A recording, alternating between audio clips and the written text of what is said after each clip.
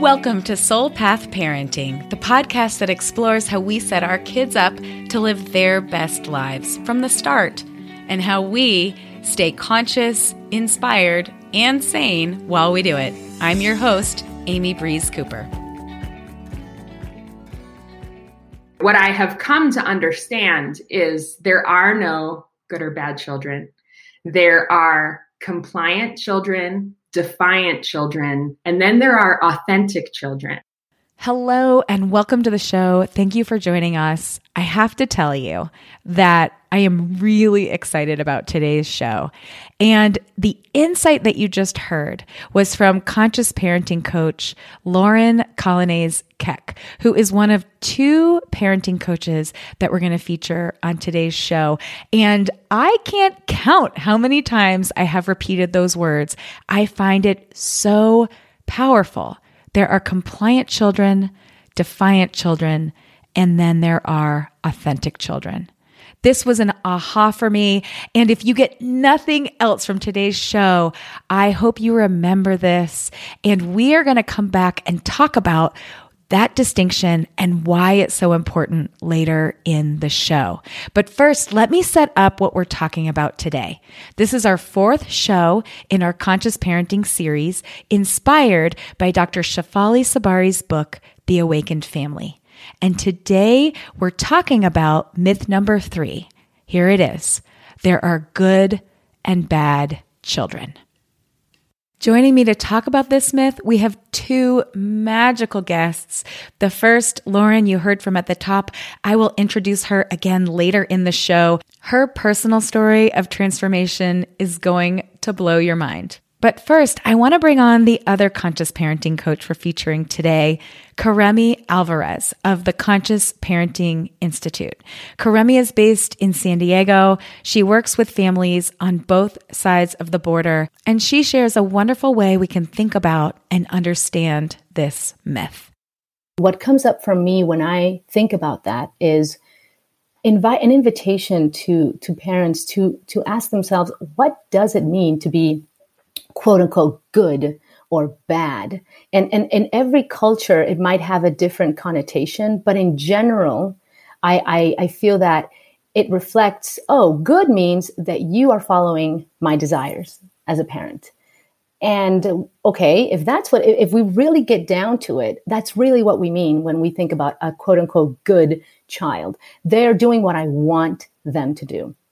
So if we kind of deconstruct that a little bit more, okay, so then if it means that they do what I want, how about I question what I want? Is what I want really what they need? Is it in the best service of them or of me? Or is it just my agenda? Is it just what I happen to desire that day? Might it be worth it to examine if what I want isn't just my ego talking? Is that what I want to transmit? And many times I think we do realize that what we want our children to do is because it's just convenient for us, or it doesn't align with what they can developmentally deliver because they're so young, or because they're tired, or because they just cannot deliver what we would expect of them. And we're being irrational in our expectations of them. So that questioning that we can do as parents, I feel, is so healthy and so necessary for a healthy relationship with our children. And then synonymously, a bad child is one that we have to work harder, so to speak, on. We have to remind them to listen, or to do as they're told, or who are more active. But really, it's not that they're bad. They're just perhaps either in a developmental stage where they're much more likely to be active, or their temperament or the way that they came into the world is one in which they're more assertive. What if we took a look at bad as, you know what, this child has a much easier time voicing what she or he feels they need.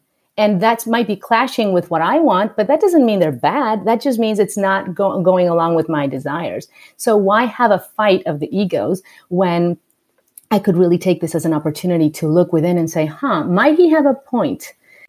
I just love how Karemi explains this. And I think this idea of good and bad goes right to the core of what consciousness and conscious parenting offers us, which is becoming aware of the judgments. We are so conditioned to see the world through this lens, and our egos love to judge. And so here come our children, and they behave in certain ways and show up in certain ways, and out comes the judge of them, the judge of ourselves as parents. And so by unwinding this myth, we're actually able to see the role that judgment plays.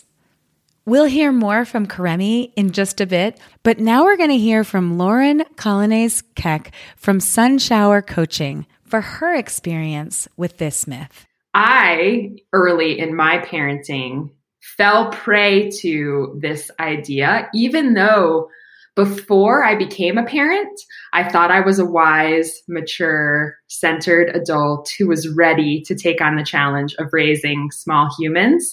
And I thought I was going to do it better than my parents had done it. And nothing prepared me for the flailing arms and ferocity and power of my rebellious toddler. My second child was what Dr. Shefali calls a defiant child. My first child had been a compliant child. And so my first child fed my fantasy that I was just brilliant at this parenting situation. And then my second child broke that for me, which was at the time devastating, but also such a gift, because when my second child was a toddler, I didn't understand neurological child development properly. I did not realize that his behavior was completely appropriate and healthy for a toddler. I also did not understand that my traditional parenting attempts at control and domination were not only co-creating compliance and obedience out of fear and discomfort in my oldest child. I just thought she was a good kid. And then it was creating resistance and rebellion and the fight, flight, freeze response in my second child, and he fought. And so I found myself with my second toddler considering spanking my child when I had previously said, I will never spank my children. I was spanked as a child, and I thought that was a terrible idea until I'm in this moment with my son who's fighting me with all he has, and my fight, flight, freeze gets triggered. And I think I've got to stop this. I've got to control this. And if he won't listen to my words, because of course he was a toddler in fight, flight, freeze himself, so there's no reasoning with that human, but I didn't understand that.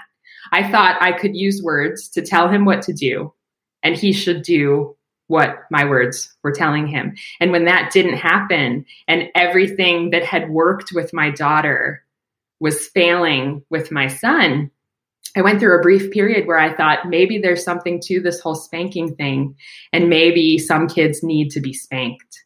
And that started the good kid, bad kid dynamic in my family. So my daughter, who was older, felt like she was the good kid and then was trying to maintain that. My son, who he and I were caught in power struggle after power struggle, and I spanked him for a couple of months out of desperation. And of course, it only made things worse. And he started carrying that label of being the bad child in the family. And so when my daughter was scared or uncomfortable, she would, withdraw, shut down, obey, do all of those things as much as possible. My son would fight, resist, rebel. Like I said, the spanking only made it worse. And of course, I'm embarrassed and ashamed to admit that I resorted to that, especially when I thought I never would. But again, nothing prepared me for the moments with my toddler, like conscious parenting helps try to either prepare or help parents with those things. So my struggles with my second child led me to Dr. Shefali's first book, The Conscious Parent. And that's when my perspective started to shift and open. And through finding Dr. Shefali's work and seeking information from other sources, I learned more about child psychological development.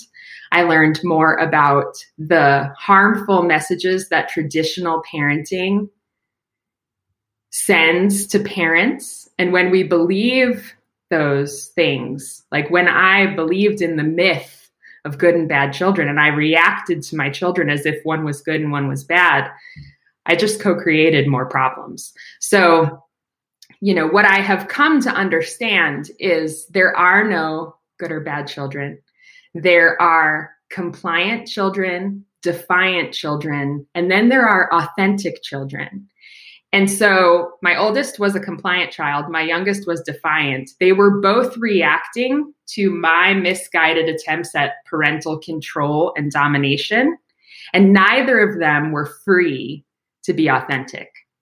So as I have grown and shifted in my parenting and worked on myself and released myself from these myths and the pressure they put on me, and therefore I have released my children from that pressure, they have had an opportunity to move towards being authentic, free children who express themselves and trust their caregivers to respond in ways that are more mature and appropriate. Because it was really me who was behaving in ways that were developmentally inappropriate, immature, controlling, misguided. Now, I understand that was my conditioning, so I can forgive myself for it and accept that I was where I was and now move in the direction that I want to move. So great, right? And I would invite you to look at this in your own life and your own experience. Were you a compliant child? I was. Were you a defiant child, really fighting to let your voice be heard? Or were you an authentic child, which honestly would be pretty rare for our generation? And what about your kids? I have to say, I love this distinction so much because it goes to one of the key differences I see between traditional parenting and conscious parenting, where traditional parenting really holds up the compliant child, the good child, as the goal. And yet in conscious parenting, we're striving to create a space where our children can fully express their authentic selves. And I have to be honest with you, sometimes I wonder how I'm doing at that. I have 3 kids who, like me, lean more compliant and one who leans more defiant. And I will admit, I worry sometimes about the compliant ones. But we're going to talk as the show progresses about how we can really cultivate a space for our children to show up wholly and completely. So let's go back to Lauren's story and hear what happened next in her journey towards conscious parenting. I found another program called Conscious Discipline, and that's by Dr. Becky Bailey. She's a neurological development expert, and she teaches that it's up to the parent, and this also overlaps with conscious parenting and what Dr. Shefali teaches as well. But she teaches that if you have a child who's lost their composure, it is only a parent who can maintain their composure in the face of that has a chance at helping to guide and regulate the child. One of the quotes I love is, "A dysregulated adult cannot regulate a dysregulated child." So I realized I was dysregulated. I needed to learn how to regulate. I needed to meditate. I needed to breathe. I needed to pause. So I started doing those things with myself. And I started trying to rewire my brain from, you have to stop this now. You have to control this now. Hurry up. You're failing. To, this is normal. This is natural. This is your child behaving exactly like a 3-year-old is supposed to behave. You can handle this. Breathe, pause, calm yourself. You're the example. You're the role model. He's upset. It's okay to be upset. It didn't feel okay to be upset when you were a child. So you're not okay with upsetness, but this is something that you can work on. So I started working on myself. And then with my son, the very first thing I did was commit to not hitting him anymore. And I was able to maintain that, even though I had moments of struggle still where my fight, flight, freeze was activated and I would struggle, but I committed. I was like, okay, I'm not hitting him anymore. I'm going to stay present. I am going to keep myself calm. I am going to use words to say it's okay to be upset. It's not okay to kick me. It's not okay to hit me. It's not okay to hurt my body. And it wasn't okay for me to hurt your body. And I'm sorry I did that. It's okay to be upset. I can help you. I want to help you. I'm here to help you. And fortunately, and unfortunately, we definitely went through a painful period where he didn't trust me. He didn't believe me.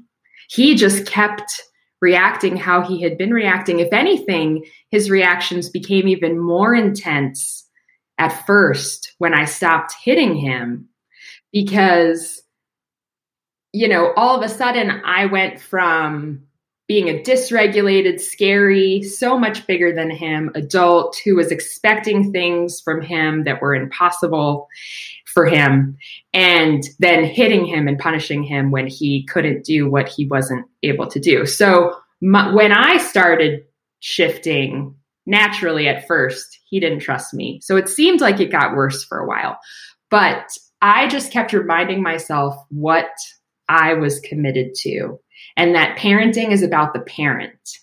And I was going to keep showing up the way I knew I needed to show up.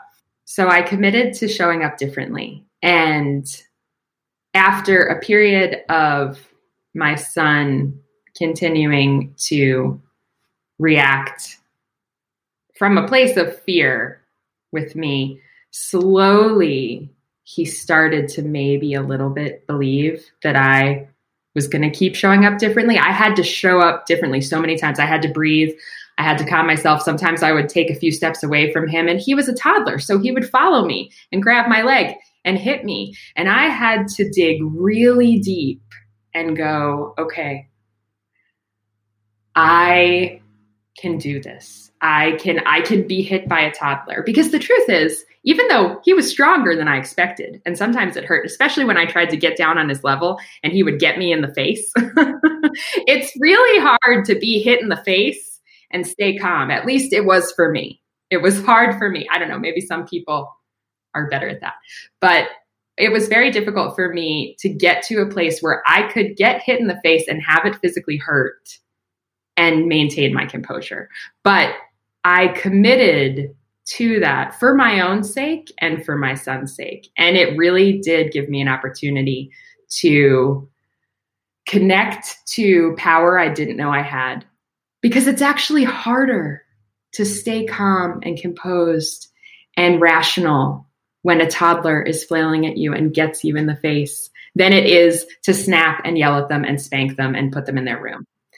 It's harder to do what's actually most helpful and what's actually most appropriate. It's hard to be a mature, self-regulating adult, especially because I was raised by adults who didn't have the benefit of Dr. Shefali. They didn't have conscious parenting. They didn't have conscious discipline. They were struggling to regulate themselves. And so I was raised by adults who were often dysregulated. And when I became dysregulated, it triggered their dysregulation, and scary, uncomfortable things happened. So I learned the best thing to do was to hide, withdraw, contain as a child. And so with my first child, when I expected her to hide, withdraw, contain her big feelings because I didn't know how to handle them, she did it. And then that was great. with my son when I expected him as a toddler to contain, hide, manage his own big feelings. And he couldn't do it. He didn't do it. That was my opportunity to learn that I didn't know how to handle my big feelings, which is why I started spanking him. So eventually I learned how to regulate myself. I learned, and I'm not perfect at it. I'm better though. I tell my clients, when my clients are struggling with how they react to their children, sometimes I'll share with them, I'm 8 years sober of spanking children, So, and that's something I celebrate.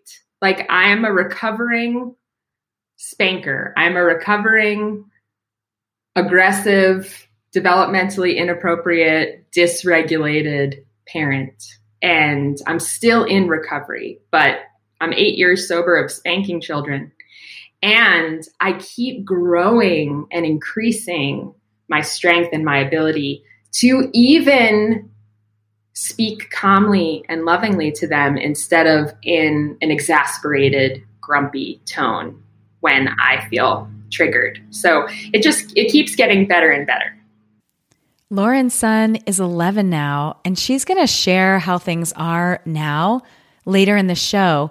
But next, let's hear from Karemi on her own journey of growth and development as a parent. So I have an almost 5-year-old son, and I feel that for me, it's been such a process of inner growth. I went through some traumatic experiences growing up and some pretty, some challenges emotionally speaking and things like that in my upbringing, violence and just different kinds of things that I've had to work on. And I went to therapy for many years. Before having a child, I just felt I needed to do that much work on myself. And I thought, very, very kind of narcissistically, I am ready. I am now pregnant and I've done all this inner work. I am ready to go. I'm going to parent so consciously. No, I'll be honest. No, I hadn't, as much as I had made progress in different areas of my life. I feel that as soon as I had my son and he was born, all these different things came up for me that made me realize I had so much more healing that I needed to do. So what has really been a process for me with my son is really realizing how he mirrors all the areas in which I need to work. How he is, without saying verbally, Mom, you really need to work on this because he's so young. Just his behavior, the way that he expresses himself, etc. Really, I see it as a reflection of all the work that I need to do because I notice how I'm transmitting to him different things that are not what I want or what is optimal for him. I've had to work a lot on anxiety because that has been a constant feeling in my growing up, and realizing that has been a blessing to realize that I still need to work on that. But at the same time, a feeling of, God, I wish I didn't have to, I wish I was done needing to work on this basically. But, that's not now. Through conscious parenting and through learning so much from Dr. Shefali Tsabary, I realized that this, I wish I didn't have to, is really just resisting what is. The reality is I have more inner work to do. And then if I don't resist it, I can proactively go, okay, this is what is, and this is the work that I can do so that I can be more healed, more present, more emotionally available, and therefore more accepting of my son. And I've come to realize through this work that the degree to which I don't accept myself, and I'm so critical of myself, that's going to reflect on how critical I am of my son. So I need to constantly look within and go, okay, this is what it is. And now I'm going to work on this. And the same for my relationship with my son. So he's really my biggest motivator for evolving, for really growing within. One of the things I find interesting about this myth is it can allow us to see a really interesting double standard that can exist in the way we relate to our own behavior versus the way we relate to our kids when they make mistakes. I asked Karemi about this double standard, and here's what she said. Usually it happens for me and maybe for other parents, I think too, at nighttime when he's in bed and it's just more quiet. And I just really go within and think, my goodness, yes, on any given day, why was I, that sort of strict with my expectations? And I've fortunately worked on this so much that it happens much less. But obviously being human, it still happens where I think to myself, okay, I really was very impatient with the fact that he took so long to put on his shoes and I was in such a hurry. Or why can't he find, X thing that he knows he likes to bring in the car with him, that kind of thing. And then really looking within and thinking, I constantly forget where I put the keys. Or I forgot to pay my credit card and I know that it's on X day of the month and I forgot. And I wouldn't want, say, my husband to think or to say, you are so bad. I'm like, what? Nobody would say that to me and it wouldn't be accurate. I'm not bad or, irresponsible just because once in a while I forget to do what I need to do. And so not putting that, not projecting that onto our children is so important, to not have that double standard, as you said. Why is it that we're much more compassionate sometimes with our own mistakes, but yet when it's our children who make mistakes, so to speak, which is really just part of being human, we get so impatient or even afraid, I feel. It's really within, it's what we're afraid that they're going to turn out to be irresponsible or not succeed. And so, then we have that opportunity to go, that's why I got impatient, because I'm genuinely within afraid that this will, go on for years and then they won't succeed. And then, okay, so I'm talking about fear. I finally figured it out. It's all about fear. Why am I afraid of this? Is it because this was, the expectation of me constantly? And what does it even mean to be successful? So it's so beautiful to have that opportunity to really introspect. And by doing that, we release our children from our own projections of fear and labels on them. Ah, yes. Our old friend, fear. So often things seem to come down to fear. Here's Karemi's very helpful explanation of fear and how we can respond differently to it. Fear brings up anxiety, right? And then when we experience anxiety, we seek to control.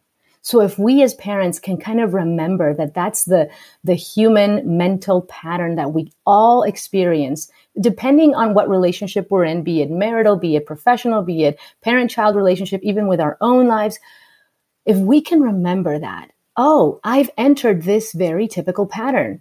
I'm seeking to control so much. It's because I feel anxious. Whenever we feel anxiety, we seek to control because we don't have inner sort of control of our own emotions. So we just project that sort of need outwardly and we seek to control the outside. So if we look within and say, okay, I feel that I'm very controlling right now. I've been like that all day. I am anxious. And that anxiety is coming from fear. Fear of what?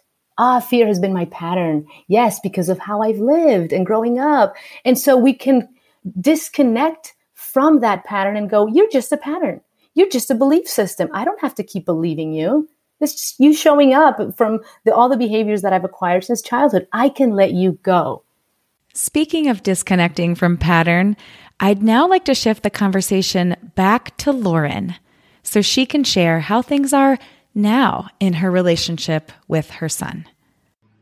He's 11 now, and things in our relationship are equal parts, so much better, and still room for growth and improvement.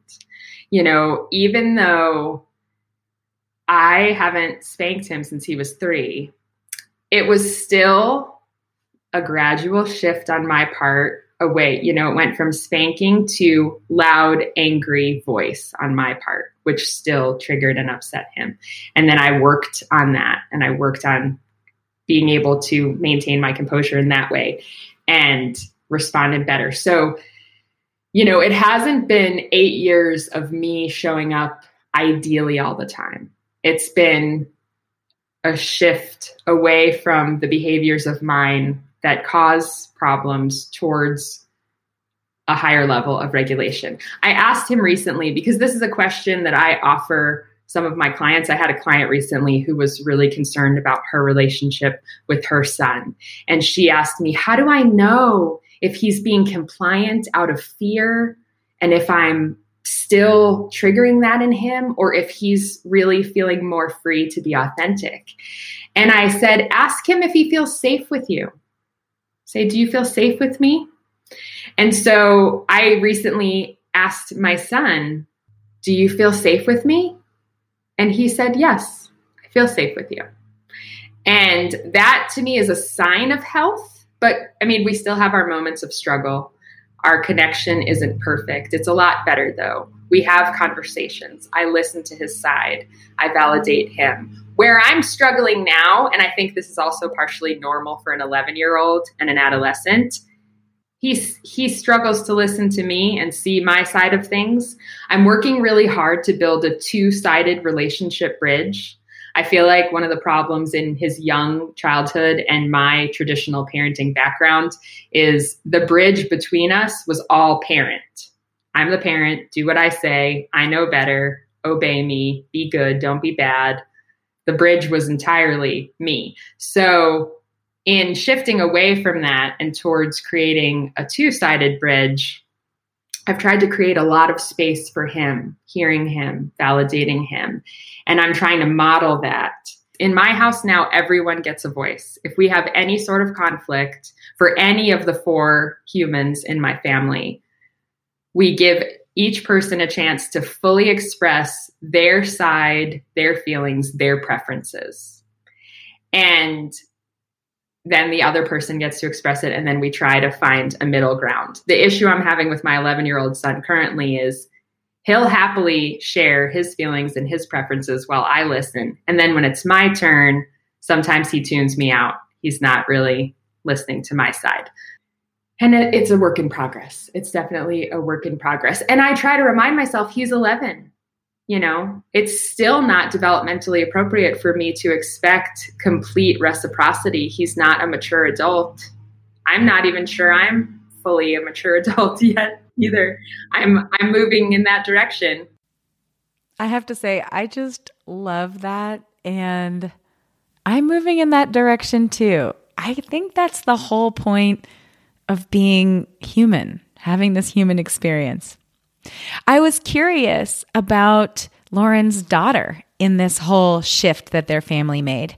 Here's what she said about that. Once we started shifting as a family and I started opening up and moving away from that control and domination parenting to trying to facilitate an environment for authentic, free children to thrive, my daughter went through a rebellious phase. And I was so grateful to see her reconnect to that part of herself and feel safe enough in our home to do that. And, you know, because my goal now for my children is wholeness and for myself. So if I'm not moving towards wholeness, I can't take someone somewhere I've never been.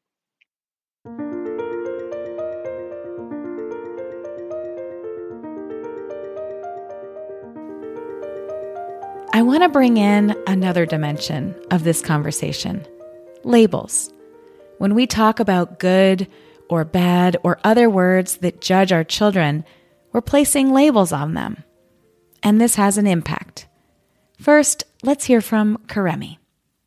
Is labeling as good or bad, or as lazy or the easy one or the defiant one or the rambunctious one, are any of those labels going to serve my children in any way? And I think we'll all immediately come to the conclusion that no, not only will it not serve that mission that we know we have and that goal, but it will negatively impact their sense of self. I think it's important to remember as parents, we are building a sense of self. So well said. Now we're going to hear from Lauren and her experience of labels. Past versions of me would have said, but my child does this. How am I supposed to handle that? But my child is so difficult, so challenging, so uncompromising. So all of any word you want to use that, you could put in the category of children that are difficult or bad, or we don't want to deal with those children.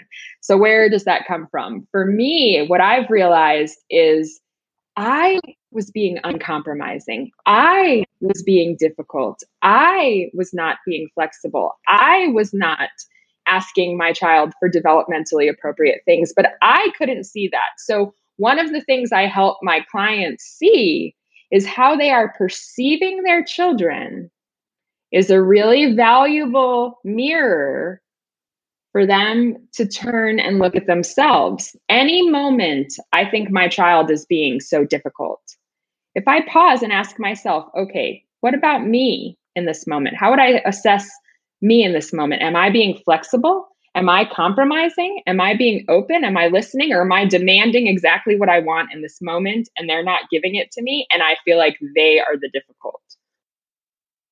Another thing I try to help my parents understand is these labels were like lenses on a camera that we were given to look through. So when I pick up the difficult lens and I'm seeing my child as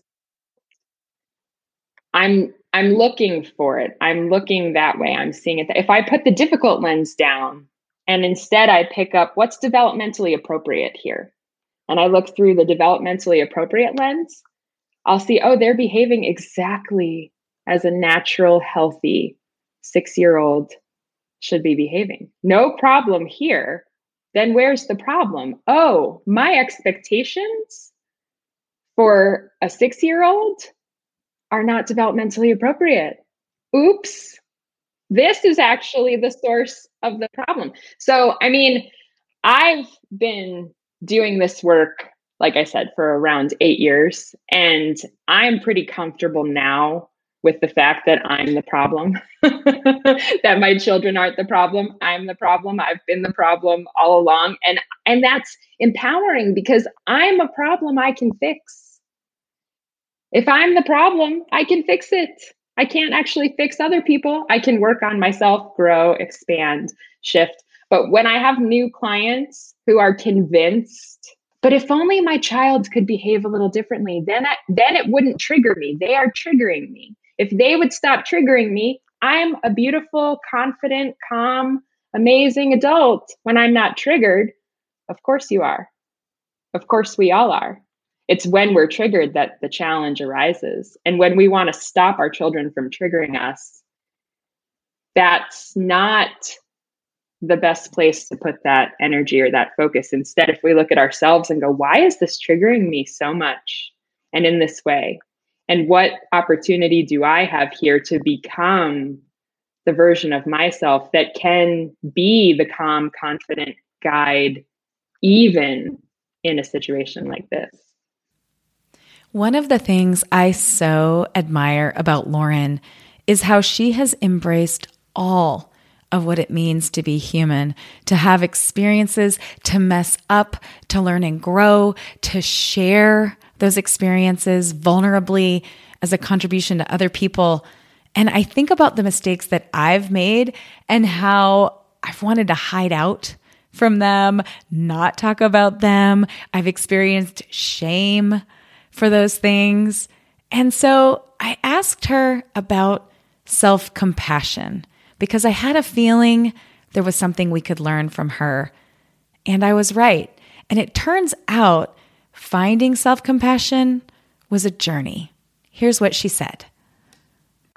I probably spent the first 5 years post my spanking phase feeling like the worst, most atrocious, monstrous mother that I could imagine. I couldn't believe I had succumbed to that.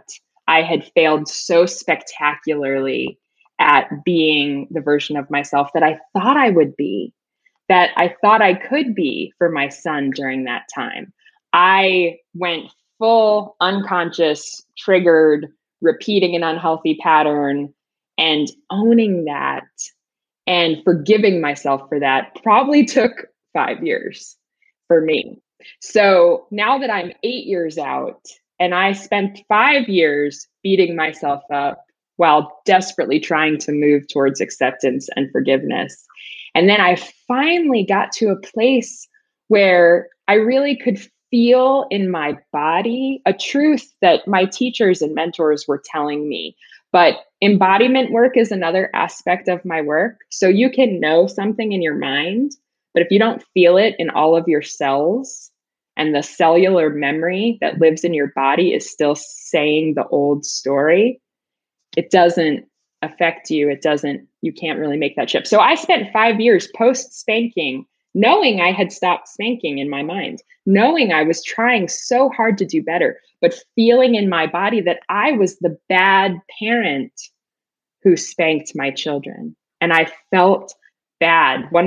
Another quote I love is, a child can't be, quote, good if they feel bad. Now, I like the shift away from good and bad, but I would say a human isn't free to be in the present moment and to be authentic if they're still attached to a past mistake and the cells in their body are saying, you are bad, you are a failure. So I lived with that for 5 years. So I have lots of compassion for parents who have done things they can't believe they've done, who have disappointed themselves, hurt their children, and they're dealing with shame. Brené Brown is another amazing resource. They're deep in a shame storm. They're desperate for relief. They want a better path. And the other thing I try to offer my parents, and what I was offering to myself, was I didn't have all the information that I have now. When my son was 2 and started hitting me, and I did not understand then that my unconscious past trauma over being hit as a child was being triggered, my feelings of helplessness, frustration, the messaging saying it's my job to control this child, he should not be hitting me, which I unconsciously connected to my parents should not have hit me, but I didn't get to respond to that situation as a child in the way that I would have wanted to, because it would have made it worse. So all of that past trauma, unconscious confusion came out at my son, and I yelled at him and I spanked him. And it was almost like I lost myself. I didn't even know who I was in those moments until I learned all the things that I now understand. And so now I can look back at her, that past version of me, and I try to offer this to my parents too. And I can see she was doing the best that she could. Was it appropriate? No. Was it developmentally healthy? No. Did it significantly harm her child and her relationship with her child? Yes.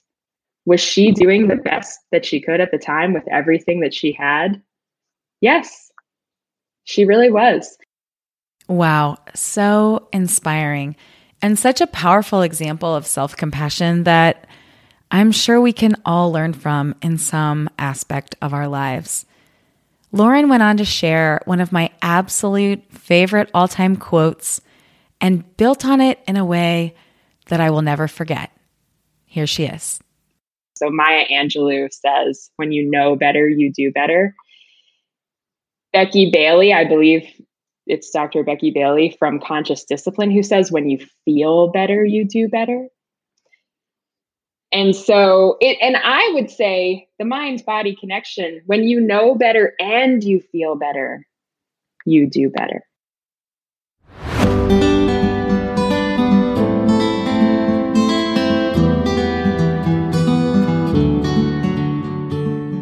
I just love ending with this because it really brings it full circle for me.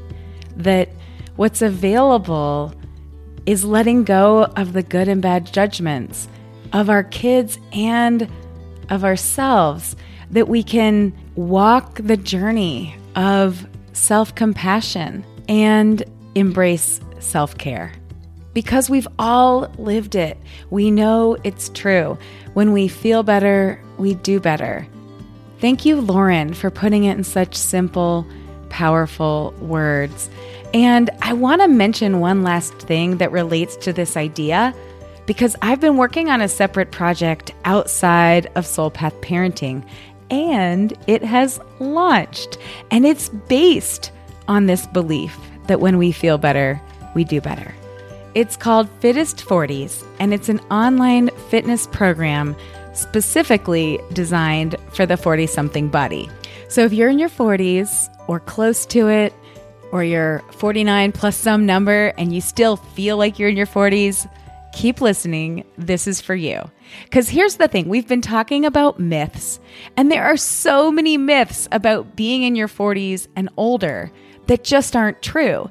There is absolutely no reason that we can't be the fittest of our lives. We just need to work out a little differently than we did in our 20s. So why is a conscious parenting coach and a podcaster talking to you about a fitness program? Well, here's the thing. I have lots of passions. I'm sure you do too. And one of them is movement. Exercise is a huge part of my life. It is a fundamental part of my self-care, but it hasn't always been this way.